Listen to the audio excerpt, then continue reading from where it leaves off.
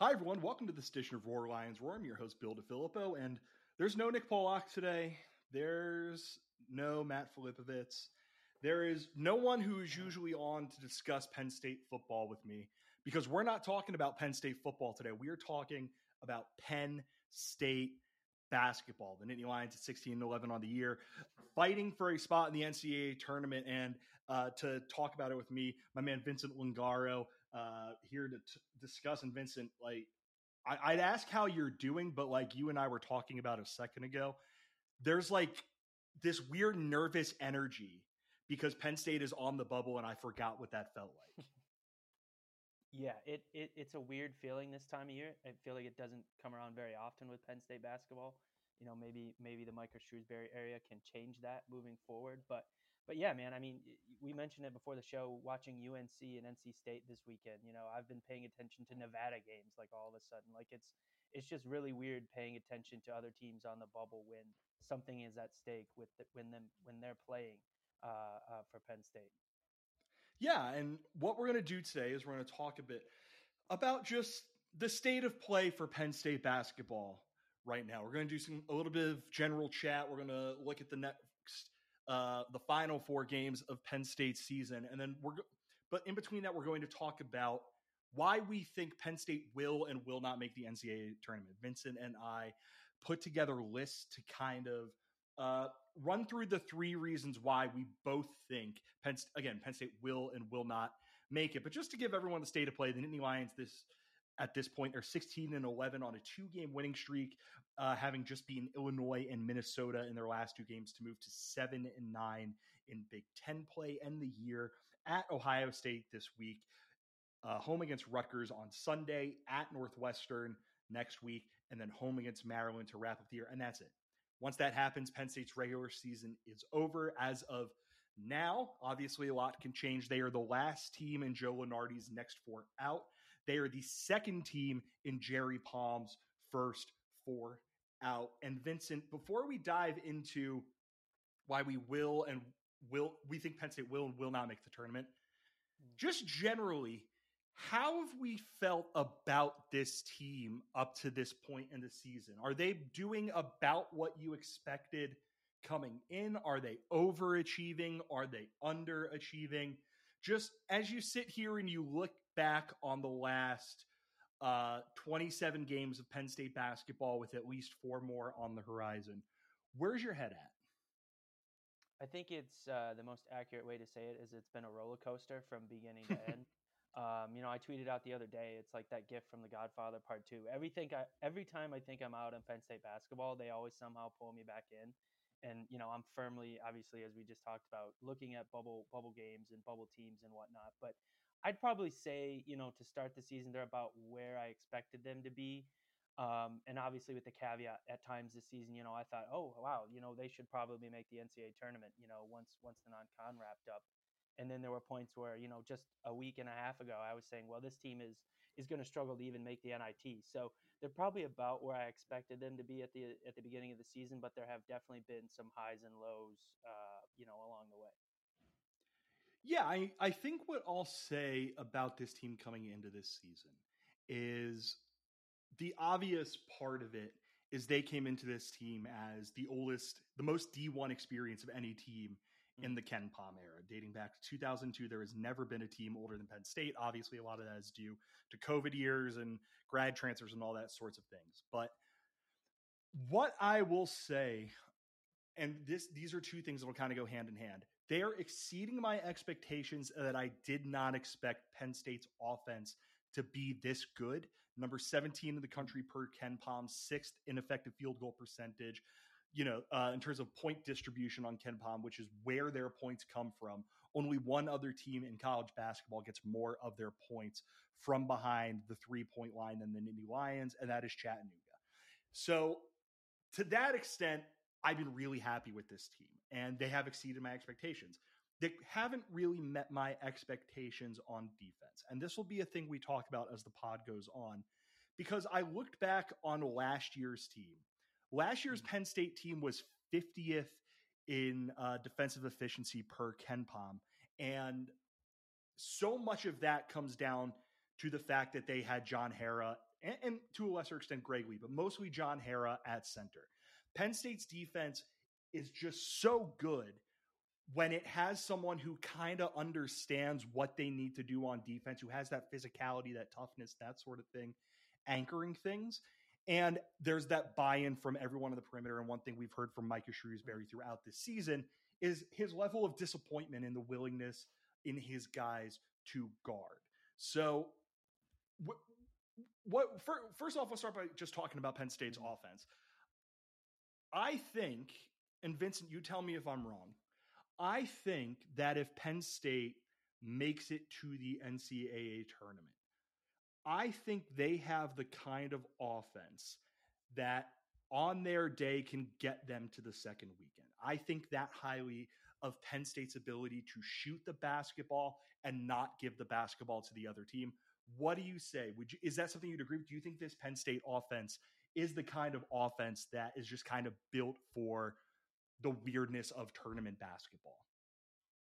Yeah, it's funny you mentioned this because that was one of my reasons where they will make the tournament. So I'll get a little more into it then when we go through those. But yeah, I think you're absolutely right. I think this is a team whenever you look at the NCAA tournament, there's always a team that can just shoot the crap out of the ball from 3-point land. And they make it to the second weekend, winning 97-91 and then 93-90.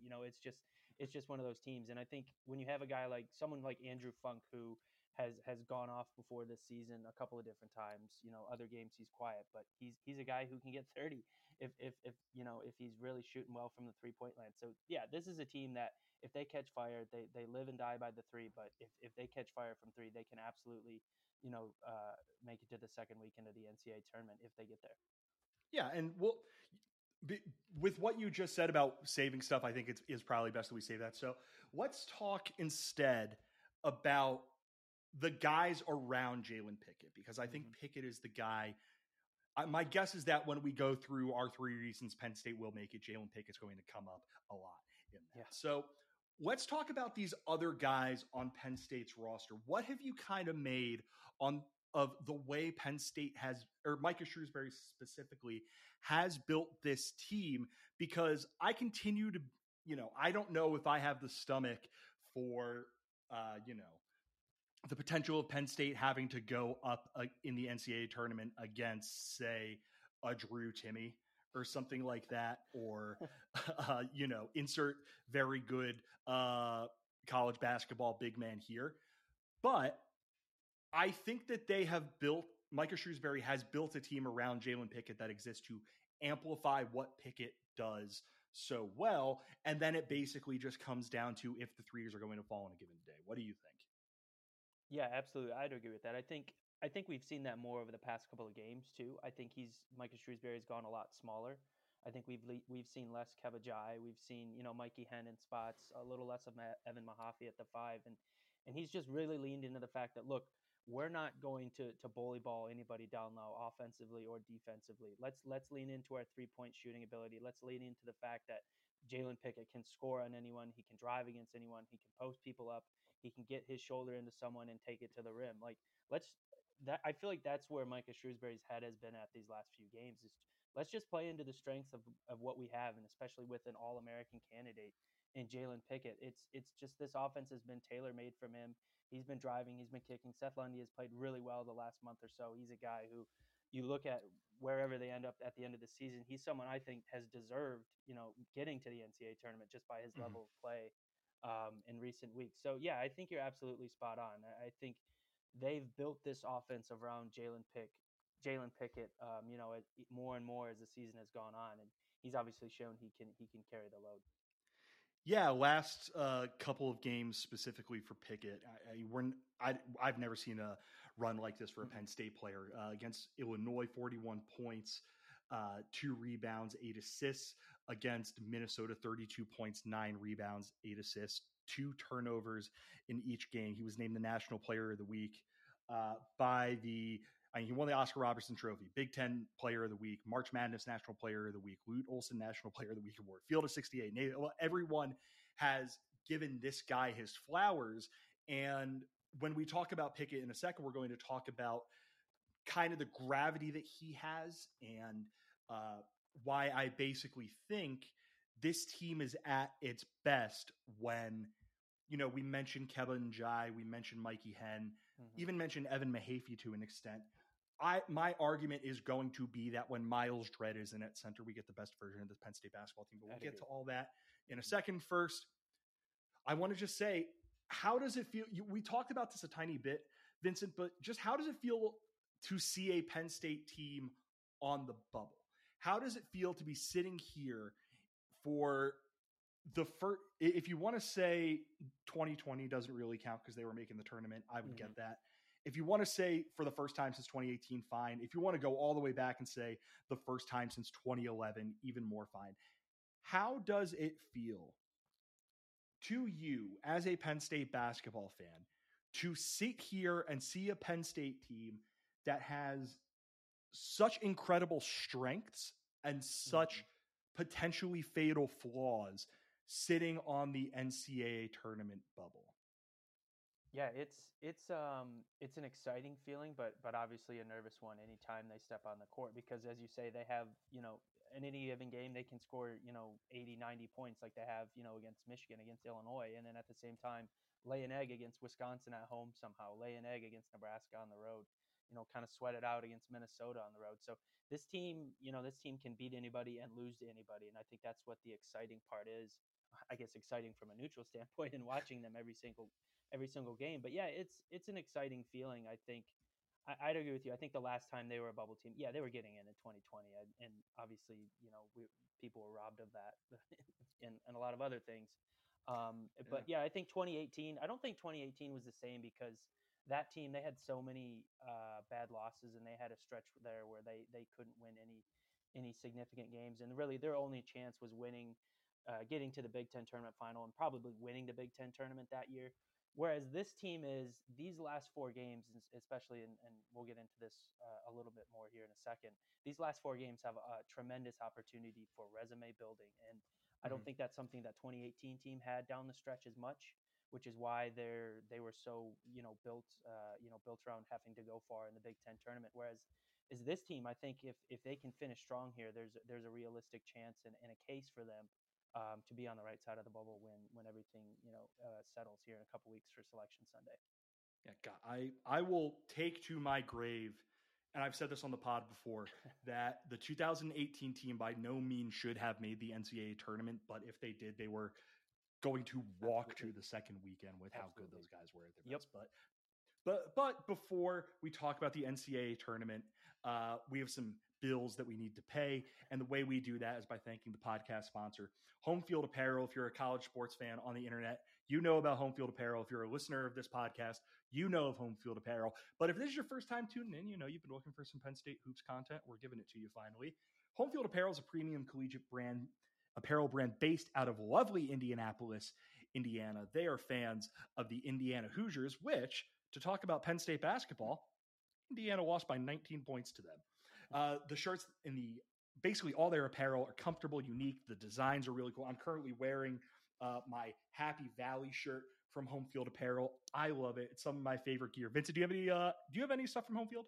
I do. I have a Fiesta Bowl Duel in the Desert t-shirt from Hell yeah, brother. Probably one of my favorite Penn State shirts that I have. It's awesome. Well, listen, you get the chance to buy something from Home Field Apparel. We highly recommend it, especially if you're getting something from their Penn State collection, which is 15 pieces of apparel in all. If you don't want to get something from the Penn State collection, that's fine. They have plenty of good stuff for other schools. We just highly recommend you get something from Penn State. If you are a new customer and you've never purchased from Home Field Apparel before, use the promo code ROARLIONSROAR, one word, all uppercase, for 15% off of your first order. Again, if you are a new customer, use the promo code ROARLIONSROAR, one word, all uppercase, for 15% off of your first order. Thank you again to Home Field Apparel for sponsoring the podcast. Let's get into talking about this Penn State team and why it will and will not make the NCAA tournament. And I want to start with the positive, Vincent. And what I'm thinking is, you give a reason, I give a reason, you give a reason, I give a reason, you give a reason, I give a reason. So I cede the floor to you. I think your number one reason is going to be my number one reason. What is your number one reason? It's pretty obvious. I think my number one reason why they will is Jalen Pickett. I mean, I That don't that know. I will just say that is my number one reason as well. This is going really well. But yeah, go ahead. Let's talk a little bit about Pickett. Yeah, I mean, I could talk about Jalen Pickett for hours, and I wouldn't get bored. He's just, I don't know, like I'm not someone who gets into the rankings of all time players and stuff like that, but I just think you can't mention his name without saying he's probably one of the 5 or 10 best players Penn State basketball's ever had. I don't know if we've seen someone like him maybe since the Taylor Battle days, and even then, I don't think Taylor Battle got the national recognition that we've seen Jalen Pickett get this season. I mean, he's up for I believe the Naismith Award, different national awards. You know, he should be an All American. He should be a first team All Big Ten. He's Big Ten Player of the Week this week. I mean, he's just so good, and it's tough to put into words how good he is. He's just he can do everything, and obviously he's someone who can shoulder the load. I mean, he leads Penn State in scoring, assists, rebounds, steals. I mean, field goal percent, like everything that Penn State has stat wise. He's the one that leads them in it, and it's every single night he has to be the guy. And especially these last 2 games where like Penn State's season, if they don't beat Illinois and they don't beat Minnesota, there's just absolutely no way they probably make the NCAA tournament outside of winning the Big Ten tournament. And he came up, I mean, he scored how many against Illinois? Was it 41.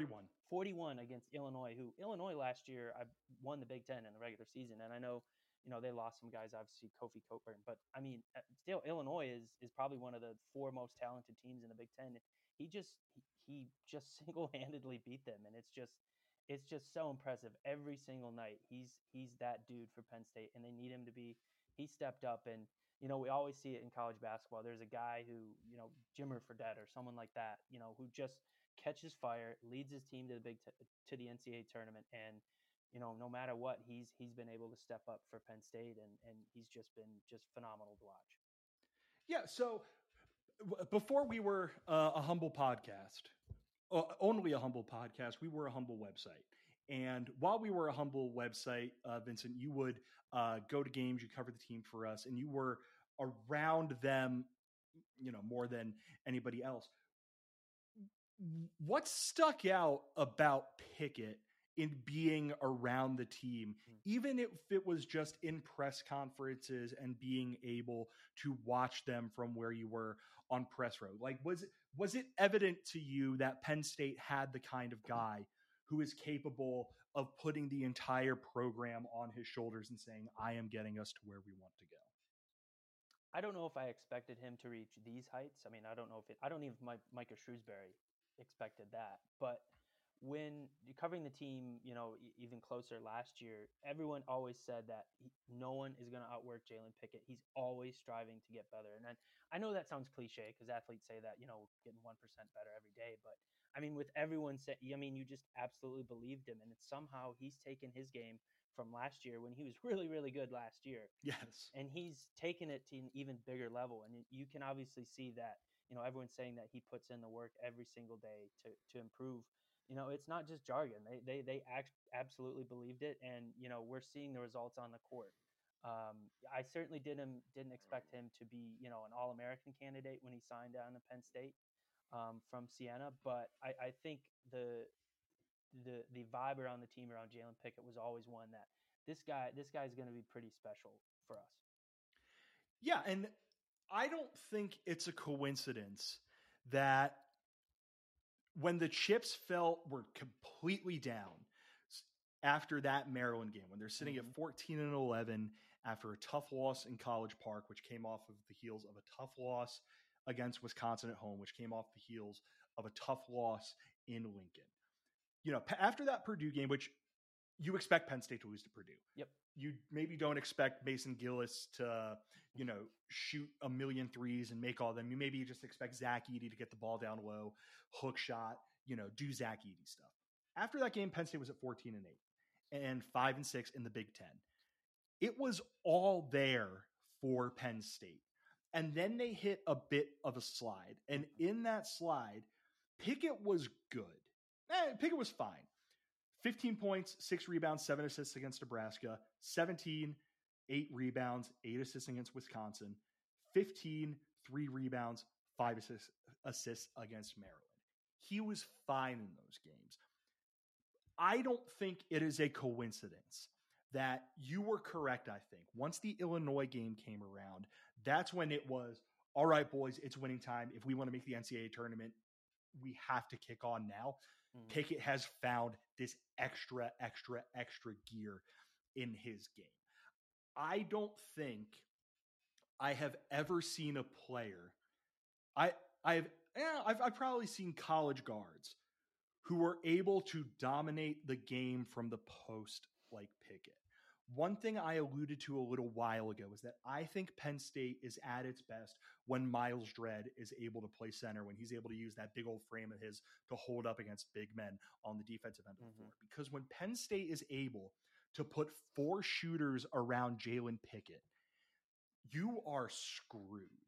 Because Pickett is at 6'4", 209, a big, strong, long, physical, savvy guy who is good at getting into the painted area and just has this bag of tricks. He has the fall away. He has the up and under. He has all these little things.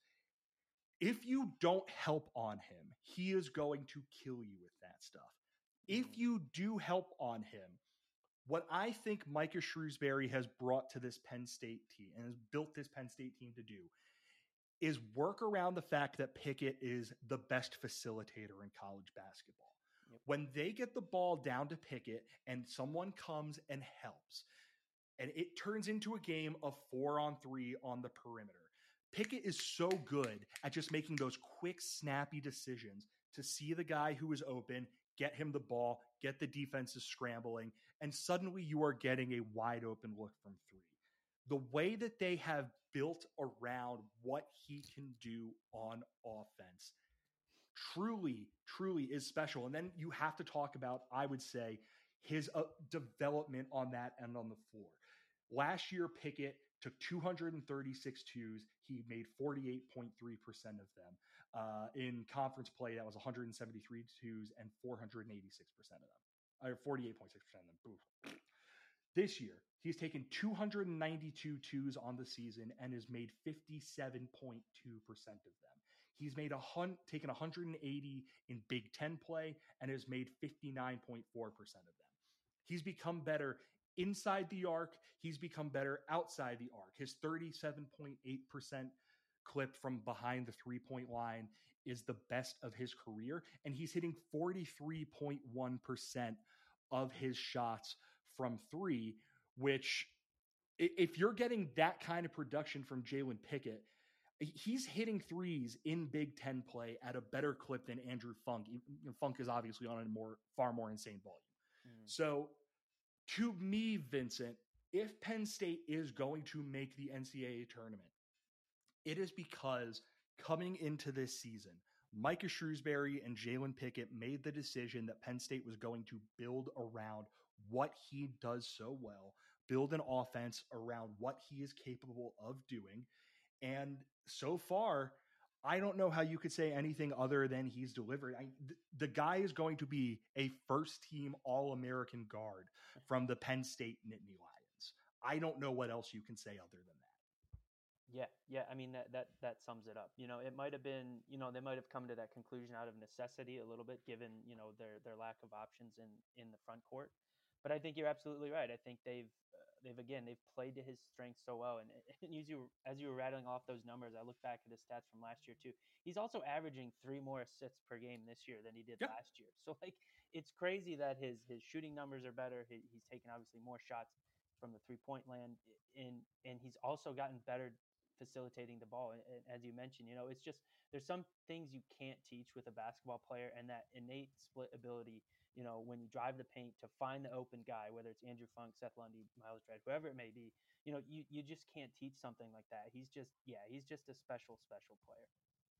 Yeah. And, hopefully, how many garbage Syracuse teams have we seen make the NCAA tournament because the committee just wants to see Jim Boeheim's team in it? Hopefully the committee is a little bit more forgiving of the fact that this Penn State team has some flaws, might not have the sterling resume, because they just want this All-American in it if Penn State can give them enough of a reason to warrant being added to the field. It is not a crime to see a team in Joe Lunardi's first 4 out eventually make it into the field. So, knock on wood. Let's get to your second reason. What is the second reason that you think Penn State will make the NCAA tournament? My second reason is, and I kind of alluded to it a little bit earlier, is resume building is still there for them. There's the last 4 games. I think Ohio State might have just fell from a quad 1 to quad 2, but at any rate, it still might be looked at as a quality win. Ohio State is not very good, but you have that opportunity, and it's a road game, which they haven't won too much on the road this year, so that presents that opportunity. And then you get, obviously, you get Rutgers at home, and you were really close for a bit against Rutgers on the road, and then they obviously just smothered Penn State. Penn State only scored 45 points, but beating Rutgers, who probably is the 3rd best team in the Big Ten behind Purdue and Indiana, there at the top, I think would be just a huge boost. And then obviously the big one, I think, is Northwestern on the road. I don't think Northwestern is that good watching them. Thank you. I just think they're a product of the Big Ten being a down team this year. Penn State could easily beat Northwestern. Not easily, but they can beat Northwestern on the road if they play their best. And then Maryland at home. Penn State always beats Maryland at least once every season.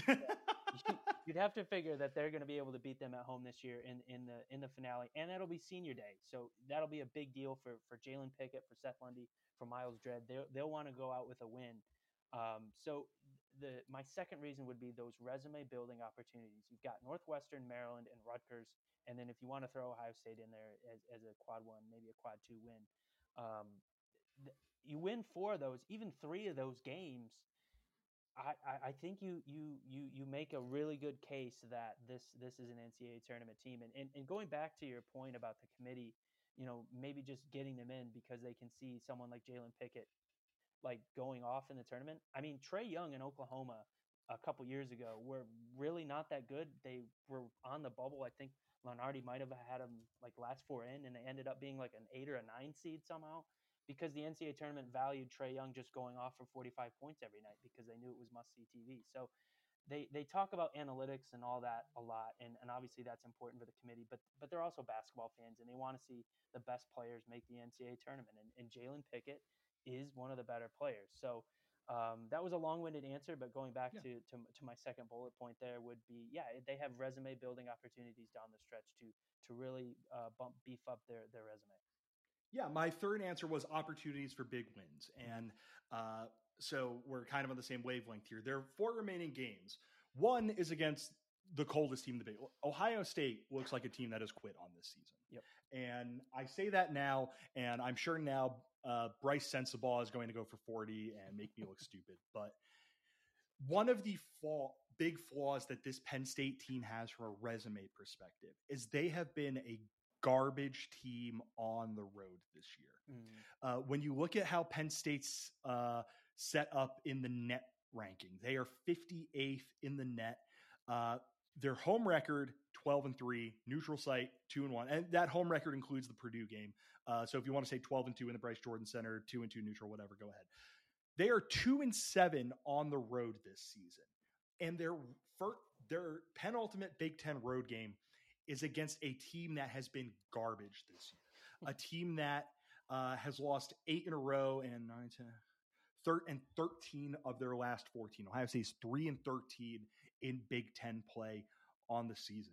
Somehow they beat Rutgers and Northwestern to go to 2-0 on the year in Big Ten play, and that's just been all downhill from there. So we'll look past that game, and then look at their final 3 games. What are they? 2 chances to beat teams that beat them at home. Rutgers is a really tough basketball team. The way that they defend, I don't know if Penn State has much of an answer for Cliff Amori. Just like in the last game, Amori had 16 points and 10 rebounds. I swear that he had that by halftime. Penn State scored 45 total points. It was a really nasty basketball game. But we've seen Northwestern start to hobble a bit down the stretch. They lost by 6 to Indiana on the road, lost by 9 to Illinois on the road. They got Wisconsin on the road, but there's also a home loss to Nebraska put in there. So Rutgers is starting to look a little bit flimsy. They're 28th in net. that would be the kind of win that Penn State's resume could just really use. And then obviously Maryland will be another team like that. They're 24th in net. They've been very bad on the road this year. They are also 2-7 in road games this season. Rutgers is 3-6.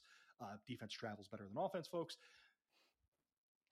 I think that they have the opportunity. If you can get 3 wins in there, if you can win your 2 home games and snag the Ohio State game, suddenly you're talking about a Penn State team that is ending the year, assuming there's a loss in again, we're just saying 3, that's 10-10 in Big Ten play. In a year that, yes, the Big Ten is down, but even while the Big Ten is down, Joe Lunardi has them getting 9 teams in. Jerry Palm, I don't have his number. I would imagine he has something pretty similar. And then, like you mentioned, I don't think Northwestern is very good.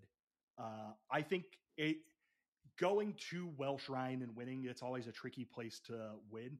But Northwestern does a very bad job at defending the 3-point line, and it would not shock me if Penn State just 1 or 2 guys get hot and give Northwestern some trouble in that game. Penn State's going to have to figure out how to deal with some of the size Northwestern has, but we'll get to that in a second. But as I'm looking down the stretch here, Vincent, I see a world where Penn State can end the season with either 6 wins in a row heading into the Big Ten tournament or something like 5 of 6 heading into the Big Ten tournament. And people have short memories. And if you were playing your best basketball by the end of the season, you can maybe get past the fact that you lost to Clemson in double overtime, or you lost to Nebraska, or you had a 4-game losing streak. Recency bias is a real thing, and recency bias has the potential to favor the Nittany Lions down the stretch. Oh, it absolutely does. I mean, the committee always says, "Oh, we look at the longevity of a team's schedule," but it's just human nature to look at what a team has done recently. And if Penn State can end the season winning 5 of 6, winning a couple games in the Big Ten tournament, I think their resume would stand up against other bubble teams. They've proven that they can beat anybody in the country. I think they've beat Illinois twice. Illinois. Has had their struggles up and down this season, but Illinois is still going to make the tournament. Indiana is really good, and Penn State beat them by 18, 19 points. So, Penn State, don't forget, they beat Iowa. Iowa is probably going to make the tournament. I think Lunardi has them in, and then they demolished Michigan, who, always seems to play their best basketball down the stretch too. So there's absolutely a world where Penn State, wins 5 of 6 down the stretch, does well in the Big Ten tournament, and all of a sudden, that committee's thinking, wow, these guys deserve a chance to be in here, regardless of, losing to Virginia Tech, who's fallen off, losing to Clemson, who just lost to Louisville somehow. I don't know how you lose to Louisville this season, but Clemson managed it. The recency of Penn State's success, I think, could be a huge factor, enough to overlook those blips in the road, earlier in the season. And let's get to your last thing. What is your final reason that you think Penn State will make it? My last thing is trusting in Micah Shrewsbury. I think you can maybe have a little bit of qualms in how he built the roster in terms of not enough size, especially down low. I think they probably wanted Kebajai to develop a little bit better and a little bit quicker this season. He's still a very young player. I'm sure he has a bright future at Penn State. So you can have those qualms about Micah Shrewsbury, but I don't think you can really question his X's and O's approach. I mean, he's really, really good as a coach. And I think down the stretch, you're going to need someone in these moments, these games where, if teams have scouted you to the end of time by this point in the season, you're going to need someone that is going to be able to be creative enough in generating shots for his guys, and creative enough to come up with a game plan to kind of break down a defense that knows you so well. And we saw it in the Big Ten tournament last year. He's proven he can coach, in a tournament style, and, collect a few wins, back to back, and take Purdue last year to the wire. So I think the trust in Micah Shrewsbury, I think, for me, is very high, that he's going to be able to figure out a way for these guys to collect a couple more wins down the stretch and get them in the conversation, once Selection Sunday rolls around. Yeah, he's done a remarkable job and this kind of goes to the thing that I was going to say, which my thing is they can shoot their way into the tournament. Mm-hmm. And to kind of piggyback off of what you're saying, Micah understands that the two most valuable shots in basketball. There's a book by a guy named Kirk Goldsberry, actually a Penn State graduate. I highly recommend it to anyone who wants to learn a bit more about this, called Sprawl Ball, which is about the geography of the NBA court and where you should shoot from and where the most effective, efficient shot, most valuable shots are. And there are two answers: at the rim, behind the 3-point line. And Penn State has in Jalen Pickett a guy who can score at the rim. And Penn State has in basically everyone else guys who can score from behind the 3-point line. I don't know how much of this is on Micah because I wasn't in the room for recruiting meetings. I've been a bit upset that they haven't gotten a more suitable replacement for John Harrah down low. I think a thing that we're surely going to talk about in a second, their struggles on the defensive end of the floor very largely correlate to the fact that they just don't have a rock back there by John, like John. But what Micah has done is instead go so far all in on one philosophy, Vincent, that they've become excellent at it. Penn State is 6th in the country in effective field goal percentage, 10th in the country in 3-point field goal percentage, 41st in 2-point field goal percentage. They don't commit turnovers. The proportion, proportion of field goal attempts that they take from behind the 3-point line compared to everything else is 5th in the country. 48.1% of their shots are from behind the 3-point line. 44.4% of their shots points come from behind the 3-point line. Micah has gone all in on this philosophy. And to me, I'm glad that he has done that, and I am glad that they have found a way to maximize that, because to your point, I think Micah has given in his 3rd year at Penn State, when his second year at Penn State, when his first year at Penn State was coming off of whatever the hell those last 2 years of Penn State basketball were, and it's just been so fly by the seat of his pants. I think he's gone all in on a philosophy, and he has done an amazing job going all in on that philosophy and getting these guys on the offensive end of the floor to execute that. Mm-hmm. Yeah, absolutely. I think he'd probably prefer to have someone down low that's a little bit more reliable, but that's just the hand he's been dealt.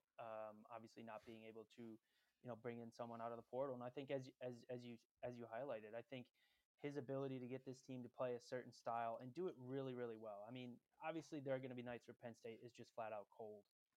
You mentioned the Nebraska game, the Rutgers game. There's just going to be those nights when you're a team that relies on the 3-point line so heavily. But they've just been so impressive in committing to that style and getting the best out of, I think, what this roster has to offer. He's done really well, I think, in the transfer portal as well, getting guys who fit that mold. Andrew Funk was playing at Bucknell. Cam Winter was playing at Drexel.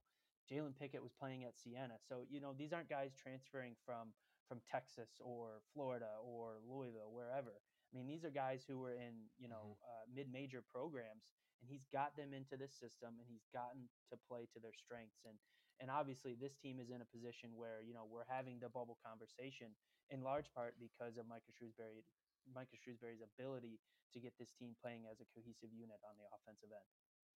So let's get into the more negative things, the reasons why we're a little bit skeptical about this Penn State team's ability to make it into the tournament. And again, we'll start with you, Vincent. What's the number one reason that, if we're there on Selection Sunday and the brackets unveiled and Penn State has nowhere to be seen, you think Penn State is not going to be in the field? I think probably the biggest thing for me is their inability to win away from the Bryce Jordan Center. I think if they don't pick up a couple of road wins here down the stretch, that's definitely going to be something that committee looks at and say, okay, they're really good at home, but they don't travel very well. Their shooting doesn't travel, what have you.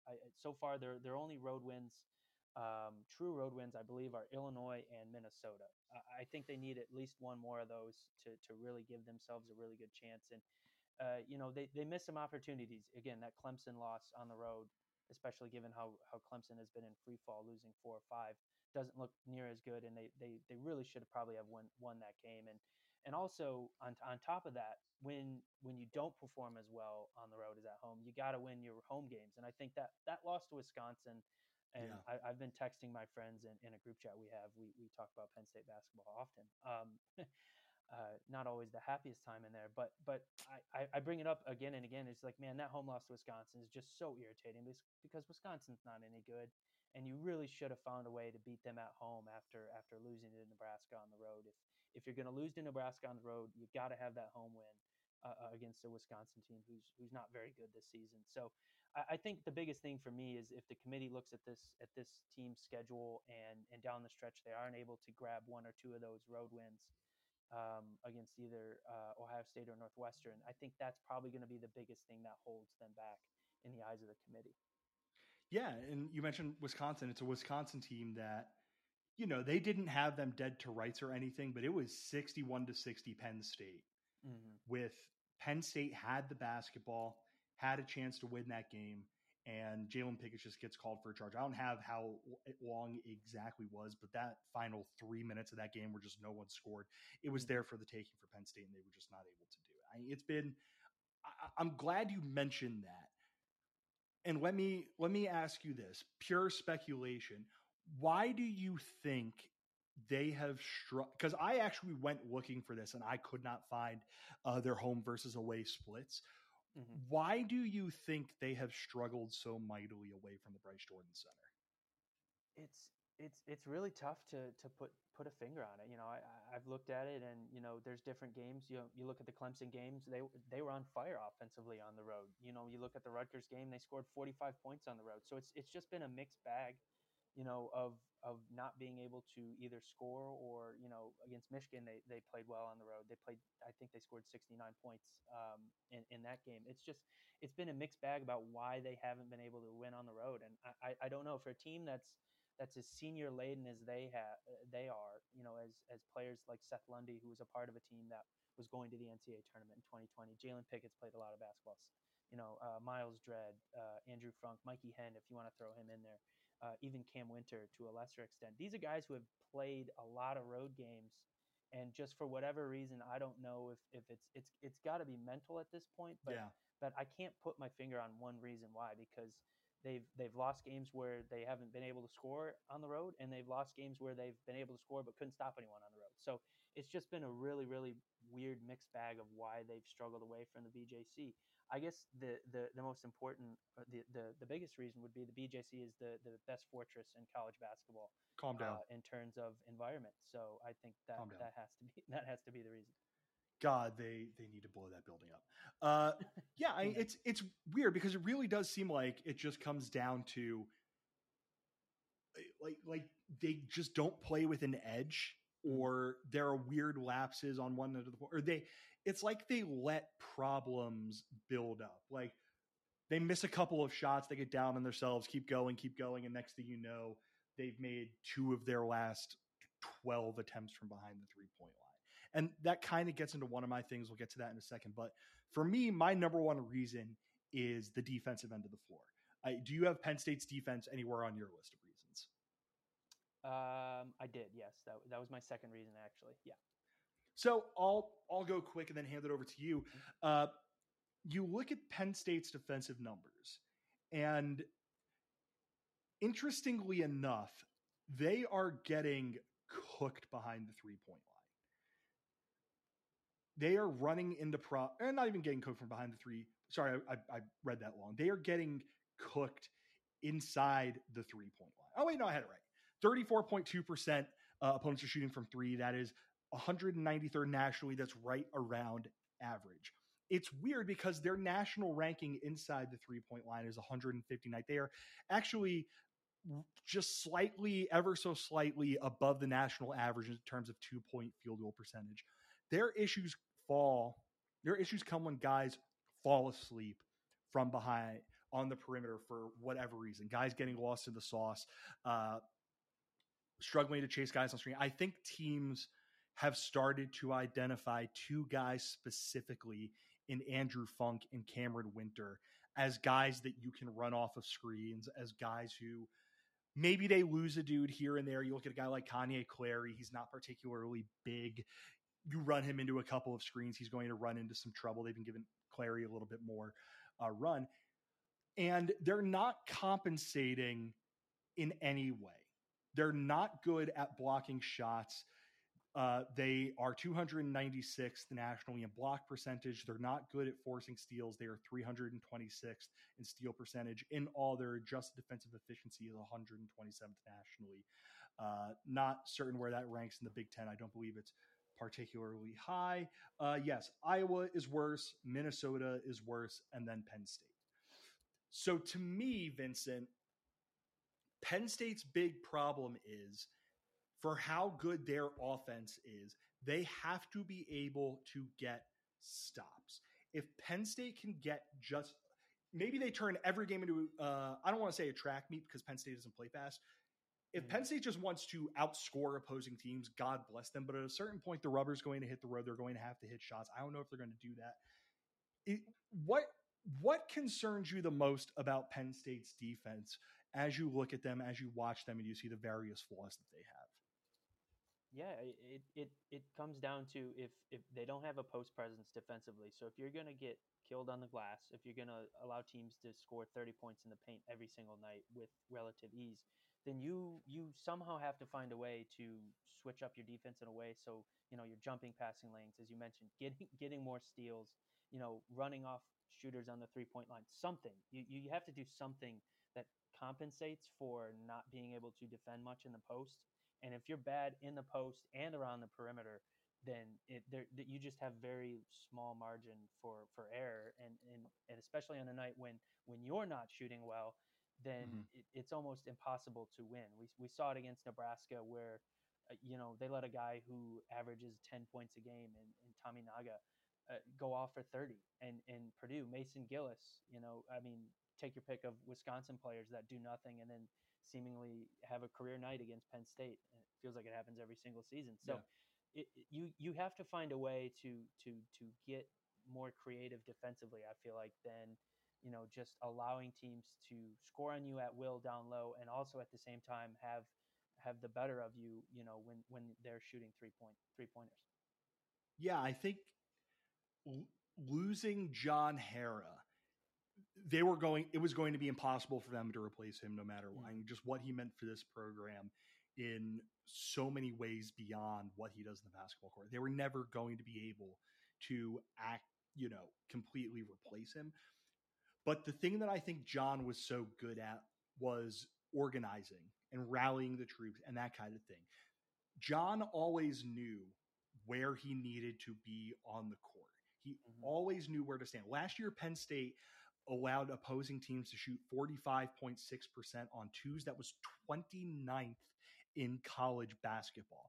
And a lot of this stemmed from the fact that John just knew where to stand, how to organize things on defense, where this guy needs to be, where that guy needs to be. He's willing to yell at them. He's willing to get them into their spots. And Penn State just lacks that. They lack his solidity in the back too. I mean, I think Kevin N'Jai started to take some nice steps forward.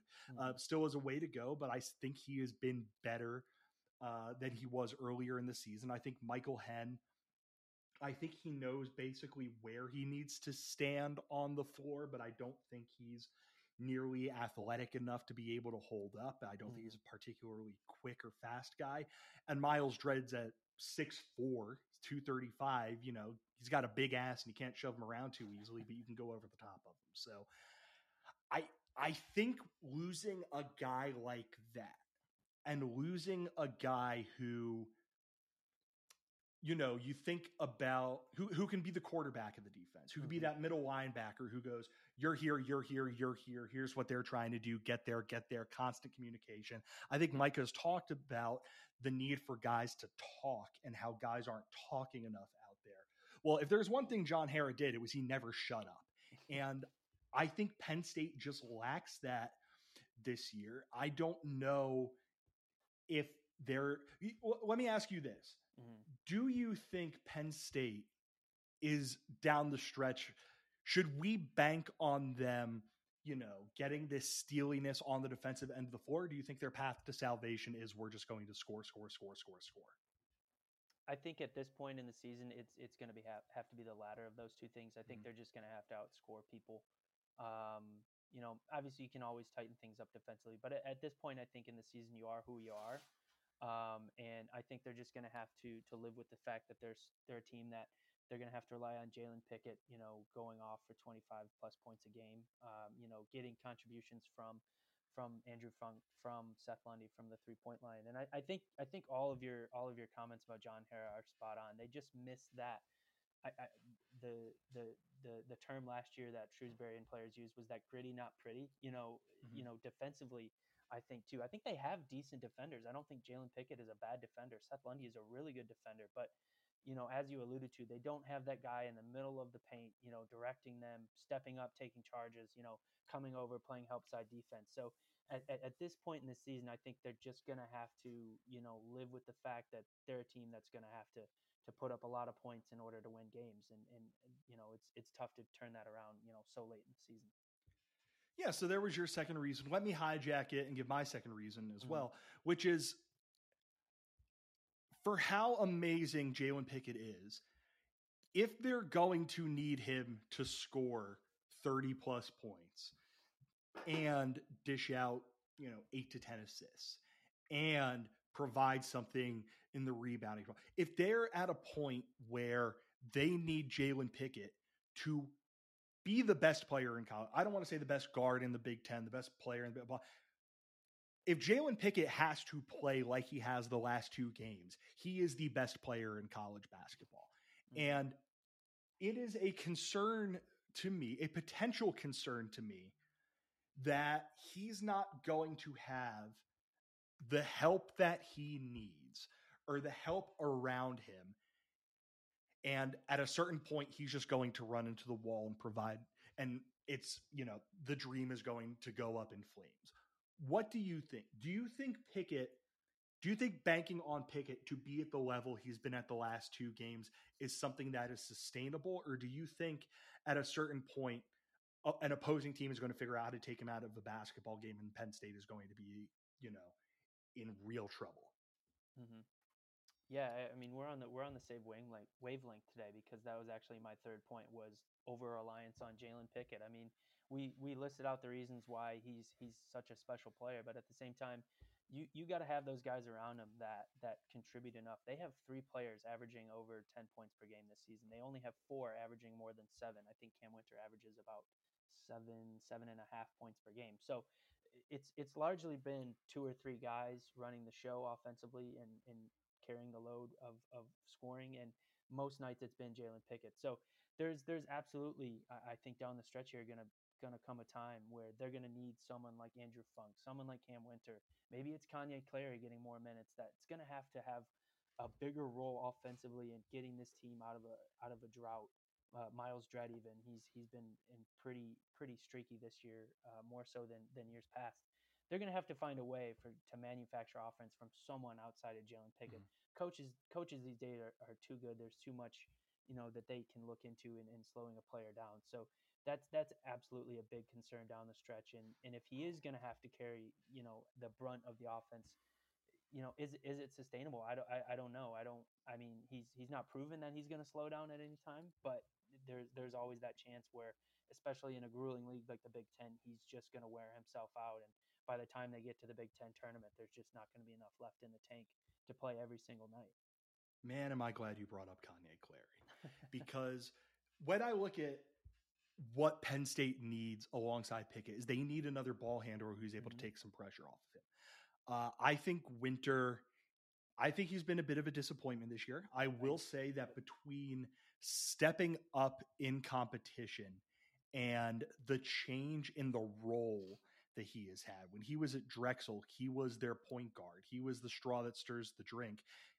His conference only assist rate numbers. As a freshman, he was second in the conference, sophomore third, junior year first, senior year first. He's been asked to do something he's not used to this year, and I am empathetic to that. But I also think that we've seen too many moments where he kind of gets into no man's land in the middle of in the middle of a defense and just isn't sure exactly what to do. He's, there's some open threes that you'd like him to hit, and he just hasn't been able to connect on them. He's at 33.8% on threes this year, 48.3% on twos, which among Penn State's guys who play major minutes, that is the lowest mark of anyone on the team. That 3-point percentage, the only guy who plays major minutes for Penn State who is lower is Kevin Njai, who shot 5 of them this year. So what I would say is that he's had a nice game or two, but it hasn't been enough. And I think Kanye Clary brings something to Penn State's backcourt where Penn State's offense is at its best when the ball is moving quickly, when you have someone who, we talked about Pickett and his ability to attract a defense from the post and create these scramble drills for a defense and these 4-on-3 situations on the perimeter. Clary isn't good at that because he's 5'11", but he's really quick with the ball in his hands and good at penetrating a defense. And if in these last couple of games he can penetrate a defense, get them to collapse, and then either have some consistency with that little floater of his, I think he's so confident in his ability that he sometimes forgets that he's a foot shorter than dudes, and he gets met at the rim by big fellas and runs into problems. But if he can get a defense to collapse, kick it out to Seth Lundy in a corner, kick it out to Miles Dredd in a corner, and let that part of Penn State's basketball's offense happen, I think that's a really big boost. I think if Andrew Funk, he's only shot 64 twos this season, but there have been plenty of moments where Pickett's gravity has drawn guys onto him. Funk's guy helps off. Pickett gets the ball out. That's a hard closeout. He can take a dribble into it too. I know they want him launching threes, but I think he can get a little bit closer to the rim. He can get closer to the rim than he maybe thinks sometimes. Or if he just wants to let it fly from 3, whatever. Seth Lundy, if Seth wants to use that big physical frame of his and get to the rim a little bit more, 55.2% on twos, that's not especially far behind where Pickett is in terms of 2-point field goal percentage. So I think they just need someone. They need someone so these games where, Pickett's having a usage rate in the 40s are falling down a little bit, and they're able to diversify their offense a little bit and get something from somewhere else. Because I would don't get me wrong, I am happy to see Jalen Pickett God mode happen for as much as possible, but it just makes me feel queasy. It's weird because I'm sure you're like me. I have full faith in his ability, but I'm just always going to be worried that the other shoe is going to drop. And next thing you know, there's a 2 for 17 in there, and Penn State loses to Northwestern as a result. Mm-hmm. Yeah. That's a huge worry where just the brain is still working. He's still the player, but the legs just go because at this point in the season, he's had to do so much for them offensively. And yeah, to your point about Kanye Clary and Cam Winter, I think they're almost missing someone a little bit like Sam Sessoms, who can just at various points take over for a 4 or 5 minute stretch and get you a couple of buckets, get to the lane, drive and kick, whatever it may be. Just someone like that. And I think we've seen it in flashes from Cam Winter.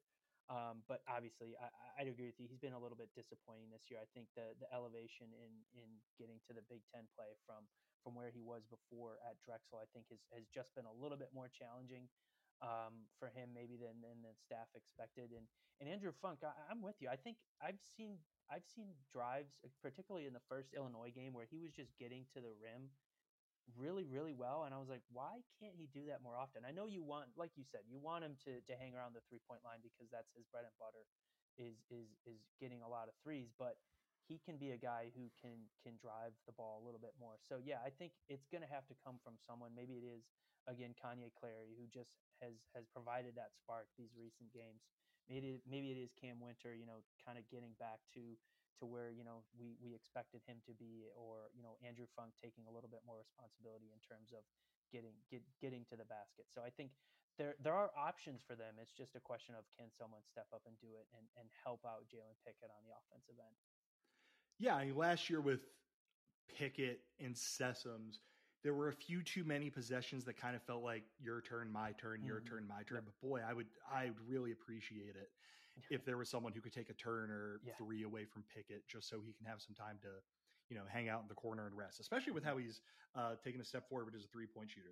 Again, 37.8% on threes from Jalen Pickett. Like, I don't know what else you can ask for out of that dude.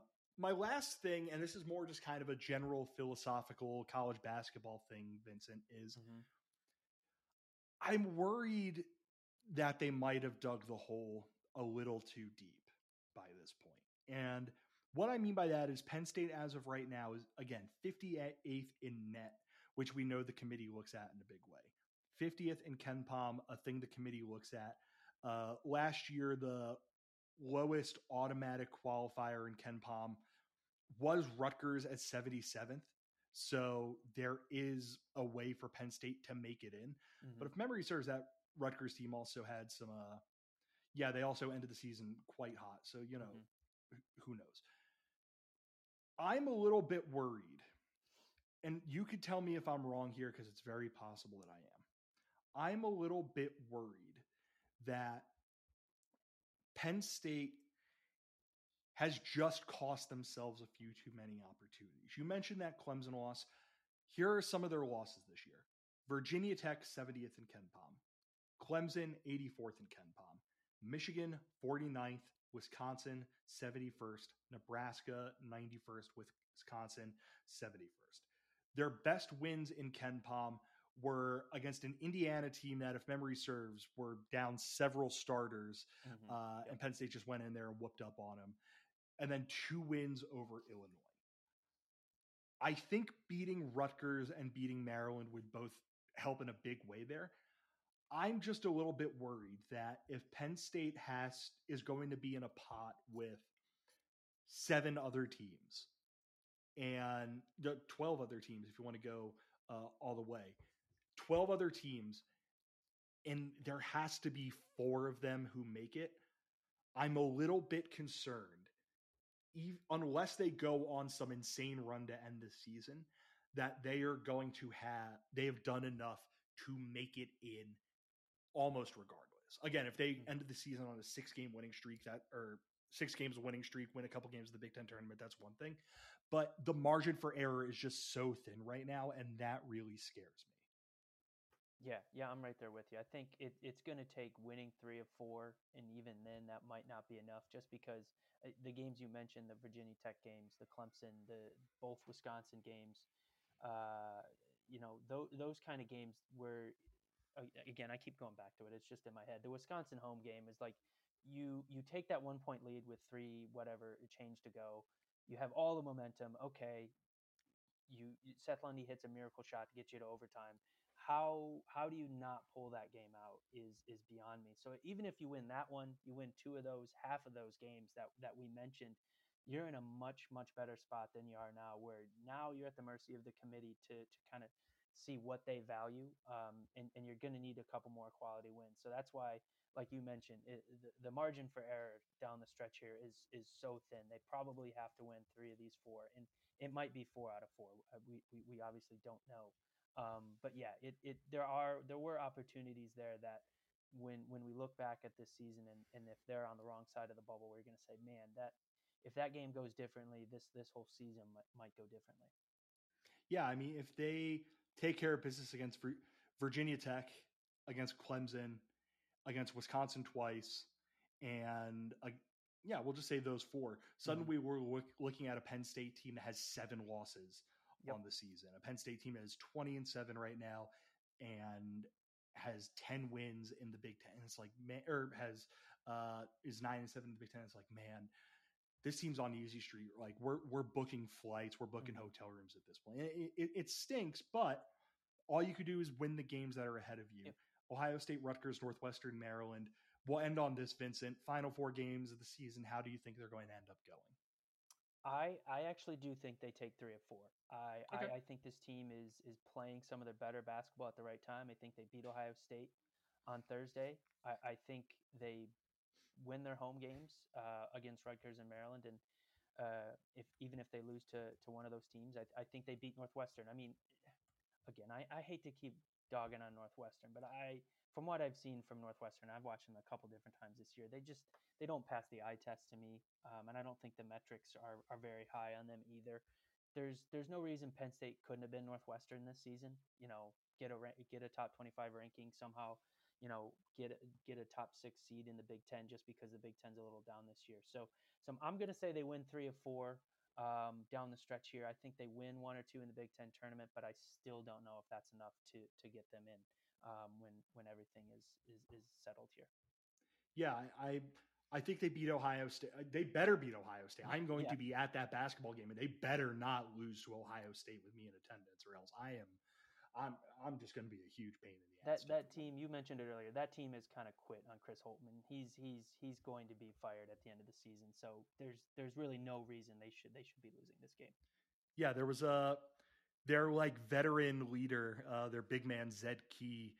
Holtmann said that there's going to be a decision between he and his family because he re-aggravated his shoulder injury. And that's basically the last hope that they have is that guy comes back. So I think they win that game.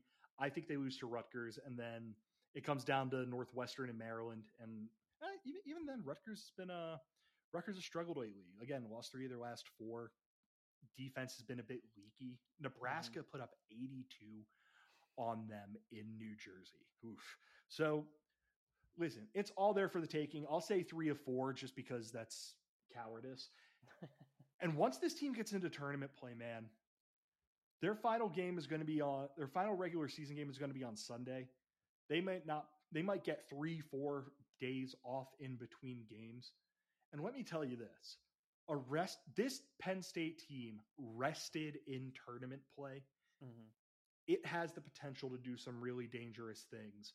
Because when you are so dependent on threes, one-offs with you in them can get very, very weird. And I think this team is built potentially, depending on how their draws work.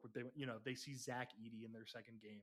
I'm not going to like their chances, but I think this team is built for tournament basketball if they're not going to get sized off the floor. And yeah, I mean, it's all you can ask for right now is a chance, man. Right now, Penn State basketball is a chance. And again, this is the first time we've been able to say that in a while. Any final things you want to say before I wrap us up and get us out of here? No, I mean, it's going to be an enjoyable couple of weeks. It's going to be excruciating, I think, unless they lose to Ohio State on Thursday. And then the season probably is pretty much over for the NCAA tournament. But I think it can be exciting. And I think to your point, outside of Purdue, there's not a team in the Big Ten that I go, if I see them in the Big Ten tournament, I go, oh man, I don't see how we're going to beat them. Maybe somehow Wisconsin, because we can never beat Wisconsin. But again, outside Purdue, I just don't see anybody in the Big Ten that truly scares me in a tournament environment. A healthy Indiana doesn't do that to you? No, Penn State always plays Indiana tough, and I just think Penn State, Indiana was missing some guys the first time around, but they still don't scare me as much as a Purdue team with, Zach Edey just doing whatever he wants down low, essentially. Yeah. But I do think Indiana's good. I just don't see them in the same light as I see Purdue. Yeah, well, listen, from your mouth to God's ears, brother. Let's win the Big Ten tournament. Thank you, everyone, for listening to this edition of Roar Lions Roars. Always make sure you're going wherever you go to get your podcast and subscribe. Use Apple Podcasts. Please go and leave us a 5-star review. If you're on YouTube, hop into the comments section. Have some fun. Talk about Penn State with other folks. Usually Penn State football. Talk about Penn State basketball this time because, well, that's what this podcast is about. Make sure you're following us on our Twitter account at RLRblog.